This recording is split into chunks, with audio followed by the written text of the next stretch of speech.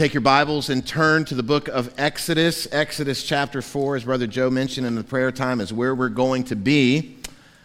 This morning, like many of the messages coming up in our series, we're going to be covering a larger section of Scripture. As I laid out back in November, the preaching calendar for 2024, trying to fit in all of Exodus in a 12-month span, well, I had to consolidate some larger sections in order for it to all fit. And so this week we're going to look at the whole chapter 4. Next week we're going to look at 3 chapters. The week after that we're going to look at 5 chapters. And so you're going to need this morning actually a Bible open in your lap because of the length. We didn't have room on the half sheet outline to print all the text for this morning. So you want to make sure you have a Bible open in front of you. If you didn't bring a Bible, you can grab a pew Bible in front of you and turn to page 47 in that Bible. Let me ask you a question. Have you ever been approaching a particular situation or experience, and maybe it's your personal pessimism, or maybe you just consider yourself a realist, and you think this is not going to turn out well? I know the situation, I know people, I know human nature. This is not going to turn out well. It's doomed from the start. And then maybe, perhaps, by the grace of God, you were wrong. It turns out better than you could have ever imagined or dreamed or expected. Well, if you've ever been in that kind of mental state where you're like, this is just not going to end well, you're starting to understand a bit of the mental space that Moses is occupying as we come here to chapter 4 of the book of Exodus. I want to draw out the perimeters of this whole chapter right on the onset so we can see what happens, and then we'll consider the intervening verses between. Look on the screen or in your Bible at the first verse and the last verse of the chapter. Verse 1 says this, "Then Moses answered, 'But behold, they will not believe me.'" Negative Nelly, right? I mean, that's the pessimistic attitude. And then look how the chapter concludes. "And the people believed." Moses couldn't have been more wrong. He thought there's no way the people are going to believe me. They're not going to listen to me. And then what we'll see today is in the intervening verses, Moses actually puts forward not 1, not 2, but 3 excuses why he doesn't believe the people will listen. For those who have not been with us in this series, here's the context of this passage. We're right in the middle of the conversation that Moses has with the Lord at the burning bush. Now, we've identified, a couple of weeks ago we saw, that the voice that's coming from the burning bush is none other than the second person of the Trinity, the Lord Jesus Christ. This is known as a Christophany. It's a visible manifestation. It's an appearance of Jesus before the incarnation. And so Jesus is speaking to Moses, and Jesus is giving Moses specific instructions to go to the Hebrew people to deliver them from the captivity they are in Egypt. And Moses begins with a couple of questions. The first question was this, if you'll remember, who am I? Who am I to do such a job? The second question we considered last week was, God, who are you? Who are you that I should tell the people has sent me to them? So we considered 2 weeks ago the who am I question, and here's how God answered the who am I question that Moses presented. I'll tell you who you are, Moses. You're the guy who's going to have my presence upon him. This is who you are, Moses. You're going to have my power working through you. That's the who am I question. Then last week we considered his second question, God, who are you? Who should I tell the leaders of Israel, who should I tell the people has sent me? And in chapter 3 of Exodus, for the very first time in human history, God revealed his personal name. He had not revealed his personal name to any other human before this event at the burning bush. His personal name, this is who you tell them has sent you, Moses. I am who I am. Shorten it, the personal name, Yahweh. What does that name mean? What does I am mean? It's the verb to be. What is he communicating? God is the self-existent one. He needs no one. He needs no thing to be, to function, to do. So you go tell them, Moses, here's the answer to the question. Who should I say sent me? I am. The great I am is sending you. Well, following God's self-revelation, to Moses through the burning bush, I am who I am, Moses apparently is still not convinced.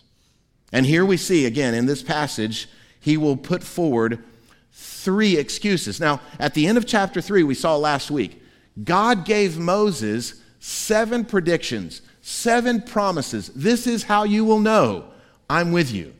But even at that, apparently those convincing proofs were not enough to convince Moses. So we're going to consider the 3 excuses that Moses raises. We'll consider how God answers those excuses specifically, and then we'll look at the concluding verses, just a real quick flyover, so we can go to the end of chapter 3 and where we'll be, Lord willing, next week. So let's get to work. Here's excuse number 1, and that is Moses pronounced the skepticism of his mind. Moses expresses his personal skepticism. In his mind, he believed, there's no way the people are going to listen to me. He was skeptical. There's no way they're going to believe me. Look again at verse 1. Moses answered, but behold, they will not believe me or listen to my voice, for they will say, the Lord did not appear to you. Now, I want you to notice what's happening here. This excuse that Moses puts forward, where he doubts the people's willingness to believe him, friends, it's not so much that Moses is doubting the people as much as Moses is doubting God. God's already given him convincing proofs. God's already given him evidence. He's speaking from a burning bush that is not being consumed by the fire. He's already proclaimed his powerful might. 2 things he mentions. They're not going to believe me. They're not going to listen to my voice. On the surface, that may sound like humility, like self-abasement. Aw, shucks, who am I? They're not going to listen to me. But really, it's pride. It's pride in thinking God's not going to do the work through him. He's expressing his own unbelief. The bigger issue here is not Moses' doubt of the people, but Moses' doubt in God. He's skeptical of the very word of God accomplishing the power for which it's being sent to accomplish. Now, what I'm about to say is not in any way to defend Moses, but can you understand his point of view maybe a little bit? God, they're not going to listen to me. Can you sympathize with him maybe just a smidge? Maybe you have some people in your circle of relationships that are difficult people. Staunch skeptics, unbelievers, perhaps even self-proclaimed atheists. These people are too lost, too hard, too set in their ways to ever believe in God. And so maybe you can identify with Moses on some level here. There's no way they're going to believe. Let me tell you, I'm your pastor. It's my profession to proclaim to you the Word of God. Honest confession, there are times in my study when I sense the Lord is saying something and I tell myself, there's no way they'll believe that. This is too hard. This is too strong. They're not going to follow this. And quite frankly, I don't believe that you will believe it. But what am I really expressing? Doubt in you or doubt in the power of God's Word? And so because I don't believe it, maybe I modify it, I change it, I water it down, I make it more palatable. So that's Moses' first excuse. They're never going to listen. They're not going to believe. He's skeptical, not so much in them as much as he is in the power of the Word of God. And I want you to notice how God answers his first excuse. God's answer is this: powerful signs. God presents to Moses 3 powerful signs which will authenticate to Moses that they will, in fact, believe you are speaking for me. Look as we read verses 2 through 5. The Lord, that's Yahweh, said to him, "What is that in your hand?" He said, "A staff." And he said, "Throw it on the ground." So he threw it on the ground, and it became a serpent. And Moses ran from it. Smart guy. Verse 4. But the Lord said to Moses, "Put out your hand and catch it by the tail." So he put out his hand and caught it, and it became a staff in his hand, that they may believe that the Lord, the God of their fathers, the God of Abraham, the God of Isaac, and the God of Jacob, has appeared to you. So Moses has this staff in his hand. Now I want to say a couple of things about a staff. Throughout human history, a staff has actually been a symbol of authority or of power. If you may remember the coronation of King Charles last year, here's the official coronation portrait. Doesn't he look regal? He's holding a staff because a staff represents authority. It represents power. But what about with Moses? Moses isn't royalty, he's a shepherd. But what does a staff do for a shepherd? Well, it was a very important implement for being a shepherd. With a staff, he guided his flock where they needed to go. With a staff, he protected his flock from predators, maybe even from cobras. With a staff, as he's walking the rugged terrain of the Sinai region, it's keeping him afoot. Staff is a very important instrument for a shepherd. And God tells Moses to take this common stick and throw it to the ground. And what happens? It turns into a snake. I think a cobra, likely. Certainly it was a venomous snake. That's why he turned and ran in the opposite direction. You see, Moses would have been very familiar with venomous snakes that existed in that region around the Mount Sinai area. Moses would have also been very familiar with the symbolism of a cobra. In Egyptian folklore, in Egyptian culture and belief, the cobra was a symbol of power. So much so that the pharaohs actually had a cobra on their headdress. You look at the excavated tombs of mummies of pharaohs, you will see the golden headdress or the covering, the helmet that has a cobra right on it. What is God saying here by turning the staff into a snake and then demonstrating his power over it by turning it back into a stick again? God is saying, I have power even over the greatest power of Egypt. My power is greater. You know, in the same way that Moses was initially afraid of the serpent and ran in the opposite direction, he was afraid of the power of Egypt. 40 years earlier, when his life was being threatened by Pharaoh, by Egypt, what did he do? He ran in the opposite direction of the power of Egypt, represented by the cobra. And now, God's power would be with him to go back. Anybody here ever caught a snake before? Raise your hand. Be bold. Growing up on a farm, I used to catch snakes all the time. Non-venomous, by the way.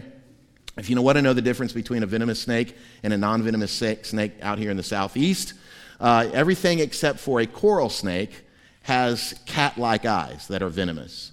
The pupils that are round, those are non-venomous except a coral snake. So next time you see a snake, just get real close to it, look at his eyeballs to find out if it's venomous or non-venomous.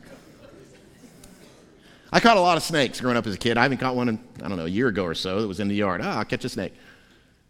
Any herpetologist will tell you, that's people who study snakes, you don't catch a snake by the tail. It annoys them. It also gives them greater opportunity to come around and bite you. When I catch snakes, I catch them right behind the head, right? So they can't bite me. And God tells Moses, go catch that cobra and catch it by the tail, right? So Moses is exhibiting some level of faith here, but he catches it and it turns right back into a stick. Again, it is not Moses' cunning or capacity that is going to overcome the power of Egypt. It is the power of God. This was a lesson for Moses, and friends, it's a lesson for us. If God can use a stick, God can use Moses. If God can use a stick, God can use you. His power is greater. Further, in verse 5, God promises that this sign of the staff turning into the serpent will actually communicate to the people that Moses represents the covenantal God of Abraham, Isaac, and Jacob.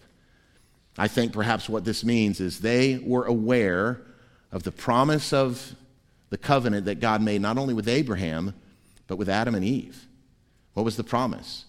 That this God would crush the cobra. This God would crush the head of the serpent. But in case this first sign that God demonstrates to Moses is not enough, the stick turning into a snake and then back to a stick again, God then in his grace gives Moses a second sign, a second miracle. Look at verse 6. Again, the Lord said to him, "Put your hand inside your cloak." And he put his hand inside his cloak. And when he took it out, behold, his hand was leprous like snow. Then God said, "Put your hand back inside your cloak." So he put his hand back inside his cloak, and when he took it out, behold, it was restored like the rest of his flesh. If they will not believe you, God said, or listen to the first sign, they may believe the latter sign. So I think this first sign of the staff to a snake represents God's power over the power of Egypt. I think this second sign represents God's power over the health of Egypt, over the physical capacity of Egypt. Here's just a preview of 3 of the 10 plagues we'll consider in a couple of weeks. 3 of those 10 plagues had to do with health. The first one I'd consider is the 5th plague, which has to do with the health of the livestock. There will be livestock that are just going to be dropping dead. You move to plague number 6, it's the plague of the sickness through boils and sores. In fact, the text says that the boils were so severe on the people that even Pharaoh's magicians couldn't stand before Moses. I think they couldn't stand before him because they had boils on the soles of their feet. They were affected and infected with these boils. And then, of course, the 10th plague has to do with physical health, in that the firstborn of every household in Egypt would be killed.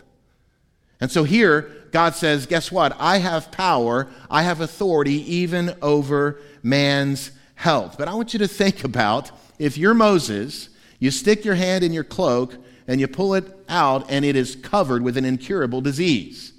I mean, the first sign, at least that's disconnected from him. Oh, serpent. The second sign, he's infected with a disease that has no known cure in that time and space. It's connected to him. You know, throughout the Bible, leprosy and sickness in general is used as a metaphor to describe the sickness of the human heart. Let me show you a couple of examples. David said in Psalm 38, "There is no soundness in my flesh because of your indignation. There is no health in my bones." Why? Because of my sin. And then Jeremiah famously said in Jeremiah 17:9, "The heart is deceitful above all things and desperately sick." It's unhealthy, it's unwell. Friends, just as it took the power of God to display to Moses that he had this leprous infection in his hand, it also requires the power of God to reveal to our minds and our hearts just how sin sick we actually are.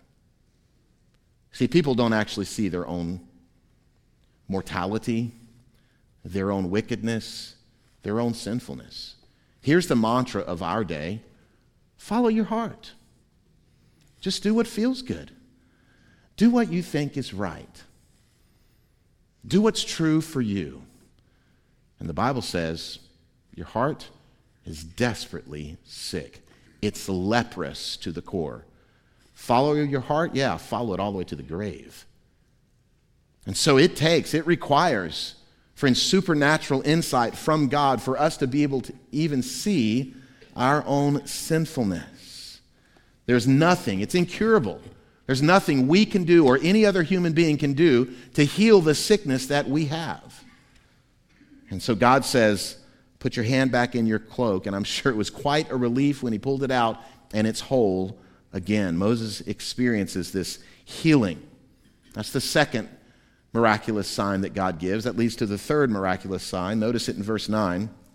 Answer to this first excuse: they won't believe me, they won't listen. Verse 9, if they will not believe even these 2 signs or listen to your voice, here's what you do. You shall take some water from the Nile and pour it on the dry ground, and the water that you shall take from the Nile will become blood on the dry ground. Now, unlike the first 2 miracles, God didn't demonstrate this one. God demonstrated the first 2, stick turned into a snake, hand turned leprous. This third one he didn't demonstrate because they were nowhere close to the Nile River. They're around the region of Mount Sinai. The Nile River doesn't run by Mount Sinai, but God tells him, God predicts to him, you can perform this third sign when you're back among the sands of Egypt. You just take a cup of water from the Nile River, you pour it out on the sand, and guess what? That water will turn to blood. And Moses knew exactly what this sign meant. You see, because for the Egyptian culture, for Egyptian society, the Nile River was everything. The Nile River was life. It was the Nile River and the water of the Nile River that provided their economy. It was their sustenance. It was their food. It was their livelihood. As you go in Egypt, they would call the land that was close to the Nile River the Black Land. Why? Because it was so productive. It was so rich. It was so ripe for production of crops. As you move away from the Nile River, they would call that land the Red Land. Nothing grows in the Red Land. It's all dead. You can't grow crops. Further, the Nile River was where they would catch fish. So their entire economy as a people was based on the Nile River. Further, because of that, the ancient Egyptians worshipped the Nile River. They saw the Nile River as the father of all economy and the mother of life. And so God says, snake, I'm going to impact their power. Leprosy, I'm going to impact their health. Nile River, I'm going to impact their economy. You see, if the entire Nile River turns to blood, guess what? You can't drink it. Blood equates to death. I'm going to destroy their economy. But Moses says, the people won't listen to me. They won't believe me. They won't hearken to my voice. And God says, I got three miracles that I'm going to give you so they'll listen to you. That will prove that you were sent from God. And each of these are really foreshadowings of what God's going to do in the upcoming chapters as we'll study. Well, after God profoundly answers this first excuse that Moses raises, the excuse of his own skepticism and the skepticism he sees in the people, he raises this second excuse. Number 2, the speech of his mouth. Here's excuse number 2, God. Look at verse 10.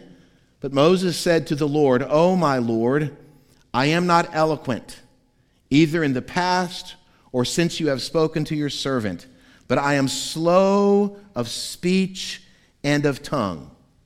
Now, what does this mean? Does this mean that Moses was not a good public speaker? Perhaps. Does it mean that he had a stuttering problem? Perhaps. We don't know, but regardless, this is excuse number 2. I can't speak well. I don't talk very well. And as I read this text, particularly within the context, I looked at it and I said, so what? So what if you can't speak well? God's just demonstrated 3 powerful and profound miracles that he said will be convincing proofs that you've been sent from God.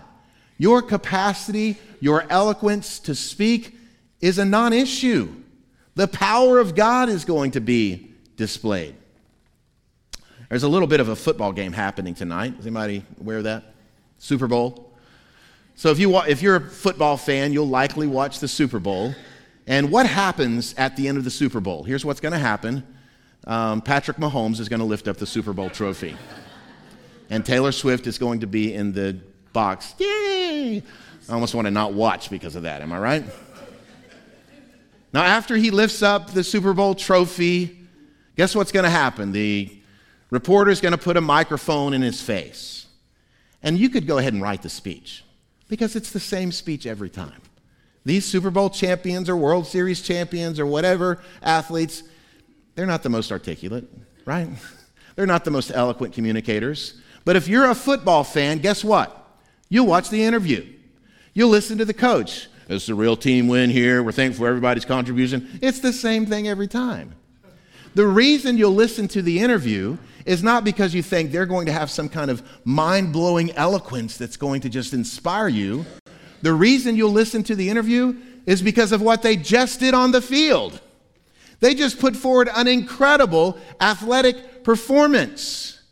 Moses, it doesn't matter how eloquent you are. They're going to listen to you because of what I'm going to do on the field, because of the power I'm going to present in my miraculous signs and wonders.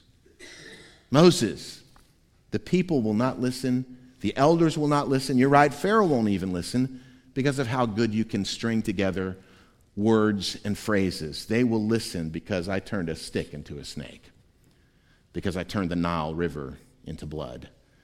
Your ability to form coherent sentences is not why they're going to listen. But notice what God's answer is to Moses' second excuse. God's answer is profound words. Verse 11 and 12. Then Yahweh, the Lord, said to him, "Who has made man's mouth?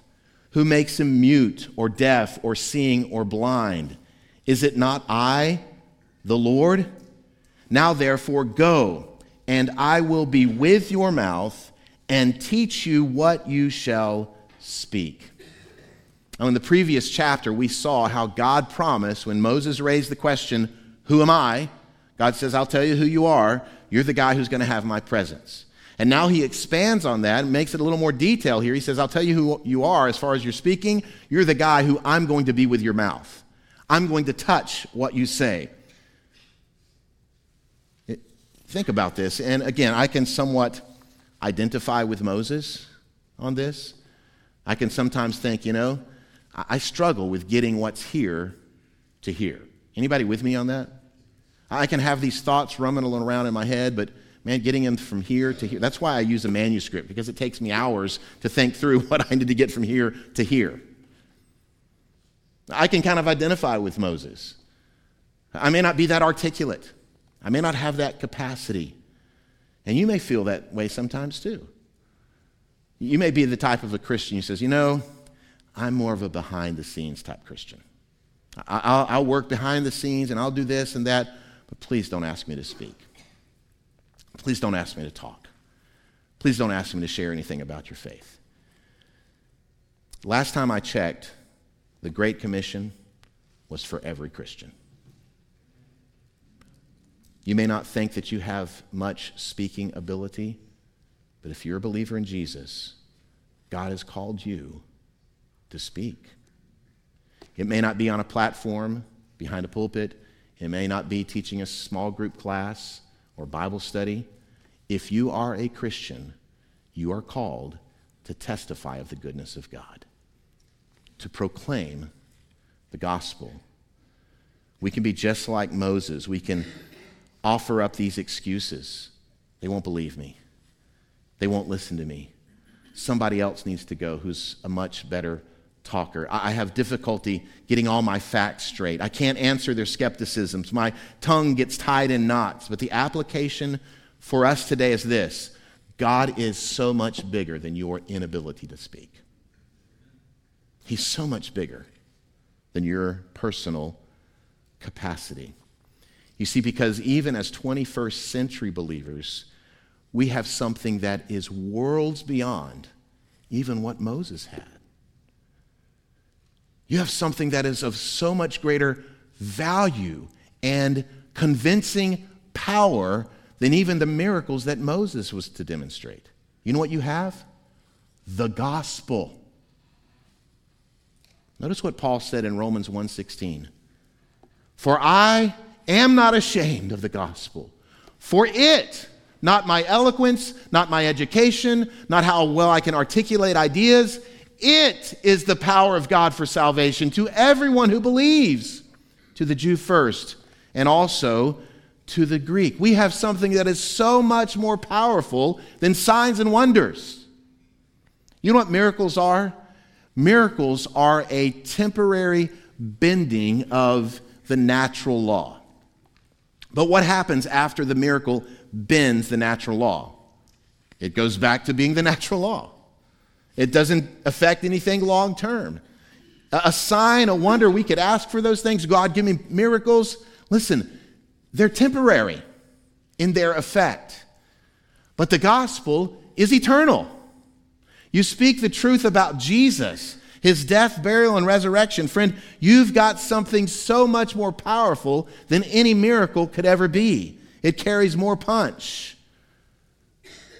The gospel is the power of God unto salvation. Friend, it doesn't really matter how articulate you are. If you can just share the simplicity of who Jesus is and what Jesus has done, that is the power of God unto salvation.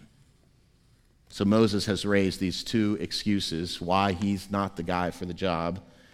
And God has answered each of those excuses in a profound and straightforward way. And so Moses then comes to the third excuse. And I think this one is probably the most honest excuse from his heart. Number 3, the struggle of his motivation. Verse 13, but he, Moses, said, "O my Lord, please send someone else." The reason Moses didn't want to go is he didn't want to go. He just didn't want to go. He just didn't want to do it. God, just send somebody, anybody else. Now, those other excuses may have been valid on some level, but I think, personal opinion, they were kind of a smokescreen to just cover up this third excuse. He just didn't want to do it. It's like you may have experienced something like this when somebody maybe you're not really too keen on, you just kind of don't click with, comes to you and says, "Hey, we should hang out sometime." "Yeah, we should do that." "How about tomorrow?" "Oh, tomorrow. My kids got this thing at school I told them I'd go to." "How about Tuesday?" "Tuesday. Well, I would Tuesday, but there's this optional thing at work, and our boss, optional really means he expects you to be there." "How about Wednesday?" "Wednesday, oh, that's church night." Now, you never come to church on Wednesday, but you use that as an excuse. Thursday, well, that's the night I always organize my sock drawer. We come up with all these excuses when we don't really want to do something that we don't want to do. Moses, go to the people and speak for me. What's the bottom line motivation? Would you just send somebody else? I just don't want to go. We can become masters of throwing up all these excuses for not doing something we really just don't want to do. And I don't know, maybe God is answering all of Moses' other objections and excuses because he wants to dig down to this foundational excuse, the underlying issue. He just doesn't want to do it. I want you to notice particularly God's answer to this third excuse. God's answer is to provide a partner in ministry. A partner in ministry. God's answer is to inform him he's not going to be alone. I'm going to give you not just me, but I'm going to give you another person. And not just another person, your own flesh and blood. Your brother Aaron will be your partner in ministry. But now before he tells him that, it's quite clear from the text, God is angry with Moses' unwillingness to obey because of his lack of faith. Look at verse 14 through 17. Then the anger of the Lord was kindled against Moses, and he said, "Is there not Aaron, your brother, the Levite? I know that he can speak well. Behold, he is coming out to meet you, and when he sees you, he will be glad in his heart. You shall speak to him and put the words in his mouth, and I will be with your mouth and with his mouth, and will teach you both what to do. He shall speak for you to the people, and he shall be your mouth, and you shall be as God to him. And take in your hand this staff," here's the transition of the staff coming, "with which you shall do the signs." This is going to become the staff of God. Now, who knows how long it's been since Moses has seen his brother Aaron? It could have been 40 years. Separated from his brother for 40 years. And God answers this final objection by saying, guess what? I'm going to give somebody to come alongside you. I'm going to give you a partner in ministry. Aaron is going to assist you.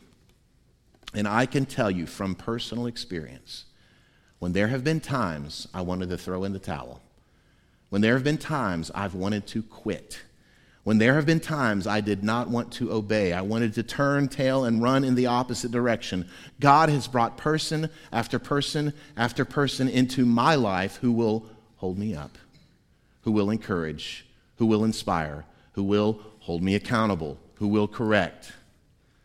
thankful for the people that God brings into our lives to propel us forward in the fight for the gospel. And he'll give you those too. All of Moses' excuses have been graciously answered by God. What a gracious God we have, amen? Now, in the remaining time we have together, I'm going to do a quick flyover the rest of the chapter so we can see what happens from here. How we get to verse 31, where we read at the beginning, the people believed. How did we get to that point? Moses has offered these excuses. God's answered every excuse. How do we get to the end of the chapter? Look with me in your Bible, beginning in verse 18. This is going to be a quick flyover. I'll make a few observations as we go through. Verse 18. Moses went back to Jethro, his father-in-law, and said to him, "Please let me go back to my brothers in Egypt to see whether they are still alive." And Jethro said to Moses, "Go in peace." That's a grace gift. Verse 19, and the Lord said to Moses in Midian, "Go back to Egypt, for all the men who were seeking your life are dead." So Moses took his wife and his sons and had them ride on a donkey and went back to the land of Egypt. And Moses took the staff of God in his hand. Transformed stick right there. Just one comment. I find it interesting that God even answers an excuse that Moses didn't voice. Moses surely remembered, last time I was in Egypt, there was a whole posse of people trying to kill me. Pharaoh had put out a wanted poster for my life. I was as good as dead. And God answers even the concerns that may have been just in Moses' mind and heart. Hey, Moses, by the way, just so you know, to comfort you a little bit, even the people that were seeking your life, they're all dead. They're gone. Verse 21, and the Lord said to Moses, "When you go back to Egypt, see that you do before Pharaoh all the miracles that I've put in your power, but I will harden his heart so that he will not let the people go. Then you shall say to Pharaoh, 'Thus says the Lord, Israel is my firstborn son, and I say to you, let my son go that he may serve me. If you refuse to let him go, behold, I will kill your firstborn son.'" So God tells Moses ahead of time, Pharaoh's not going to let you go. He's going to resist. He's going to say no again and again and again and again. So you tell Pharaoh, you don't let my firstborn son go, I'm going to kill your firstborn son. Now this is royal language. This is monarchical language. By that I mean the firstborn son is the descendant of the king. He is the successor to the throne. And God promises Pharaoh, the king over Egypt, you don't let my people go, the one who is to succeed you on the throne, this son that you put all your hope in to follow your reign, I'm going to kill him. And this is actually a portent, a prefiguring of the 10th plague, when in fact the firstborn son of Pharaoh and every other Egyptian is killed. Let's keep reading, verse 24. At a lodging place on the way, the Lord met him, this is Moses, and sought to put him to death. What? What's happening? Then Zipporah, that's his wife, took a flint and cut off her son's foreskin and touched Moses' feet with it and said, "Surely you are a bridegroom of blood to me." So he let him alone. It was then that she said, "A bridegroom of blood," because of the circumcision. Teenage boys love this passage. What is going on here? Right? This is wacko. God's going to now kill Moses, and Zipporah comes in and circumcises her 40-year-old adult male son? What? And then puts the blood on Moses' feet?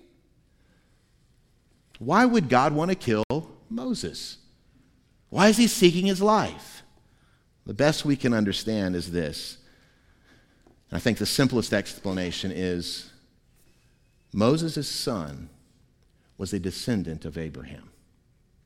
Every male descendant of Abraham was to be circumcised as a sign of the covenant. And here's Moses, this good Jew, who himself was circumcised on the 8th day. He has a son who is not circumcised. He's going back to the covenant people of Israel in bondage in Egypt, saying, hey, you all obey my voice, when he himself had not obeyed the voice of God. God says hypocrisy is worthy of death.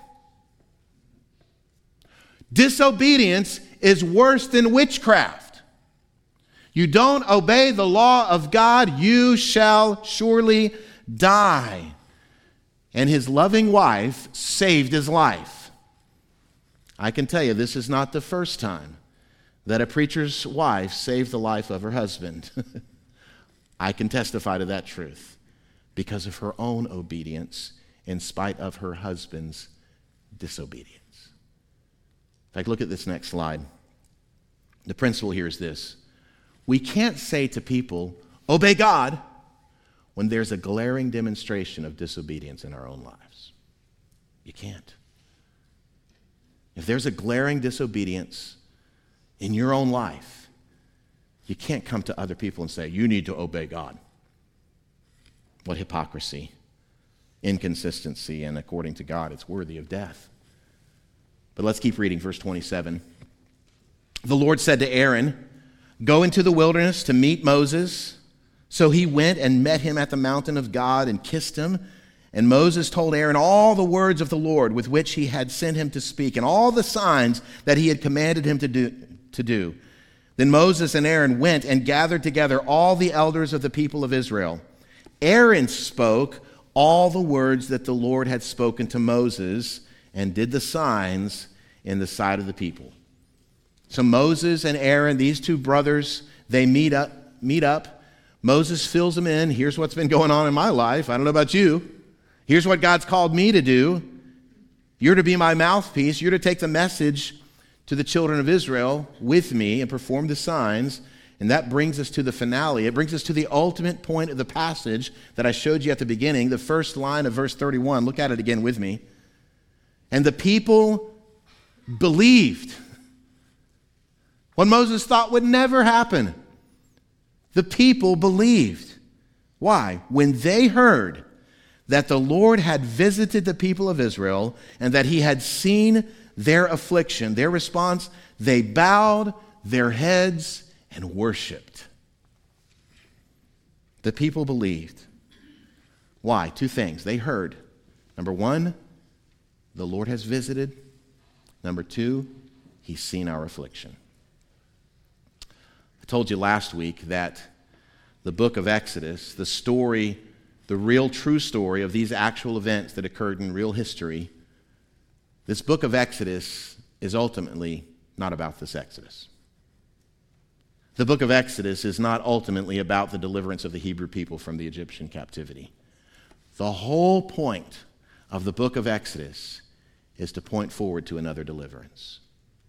The whole point of the miracles that were performed and the rescue from oppression and affliction is to point to another rescue from oppression and affliction. This is such a beautiful picture and foreshadowing of the gospel of Jesus. You see, because just like them, the second person of the Trinity who spoke from the burning bush saw their affliction, saw their slavery. Friend, he sees your affliction. Jesus sees your slavery. And just like them, he came and visited them. Do you know that Jesus has come and visited us? He took on human flesh. He was incarnated. He walked around as a human being just like you and I. The Bible says in Hebrews, he was tempted in every way we have been tempted, yet he never sinned. And because the wages of sin is death, he did not deserve to die. But Jesus, out of love and grace for you, provided the blood payment for you through his death on the cross. He was buried. For 3 days he was in that grave, and on the third day he was resurrected from the dead by the very power of God. He has seen our affliction, and he has visited us. And here's the only appropriate response to this good news. Repent and believe the gospel. Repent and believe the gospel. They see the Israelites, and they hear of the heart of God for them. God has actually seen our affliction, and he's visited us to rescue us. And how did they respond? They bowed their heads and worshiped God. And that's an appropriate response. Bowing your head is an act of contrition Call it repentance. Worshiping God is an act of faith and belief in his promises. And here's the big application for us as we close. Friend, as we speak the word of God, don't try to predict what's going to happen. Don't try to predict the responses. Remember, the word of God is the word of God. Let it do the work. It is, by definition, powerful. And if we somehow start relying on our own strength and our own eloquence, our own influence, we will, just like Moses, doubt everything. We'll throw up all these excuses. Simply speak the word of God. Because here's the deal. If by some way I had the power of persuasion to convince someone to pray some prayer, or to raise a hand at the end of a service, or to fill out some decision card, if I had in my own powers of eloquence and persuasion the capacity to convince someone to do those things, guess how much assurance is in that? None. But if the God of the universe sees your affliction, and the God of the universe, through his Spirit, comes down to your heart and boom, performs life-transforming surgery on your heart. If the God of the universe rescues you from the domain of darkness and transfers you supernaturally into the kingdom of his beloved Son, so much so that you cry out to God in belief and worship, how much assurance is in that? Everything. Friend, if you believe because your mama believed, no assurance. But if you believe because the power of God has come upon you and rescued you from darkness to light, from death to life, friends, you can walk out of here knowing God has saved me. God has saved me. God does the work. We simply speak the good news and trust him to do it. And that leads to my last thought. We obey God's command to speak and trust God's power to say.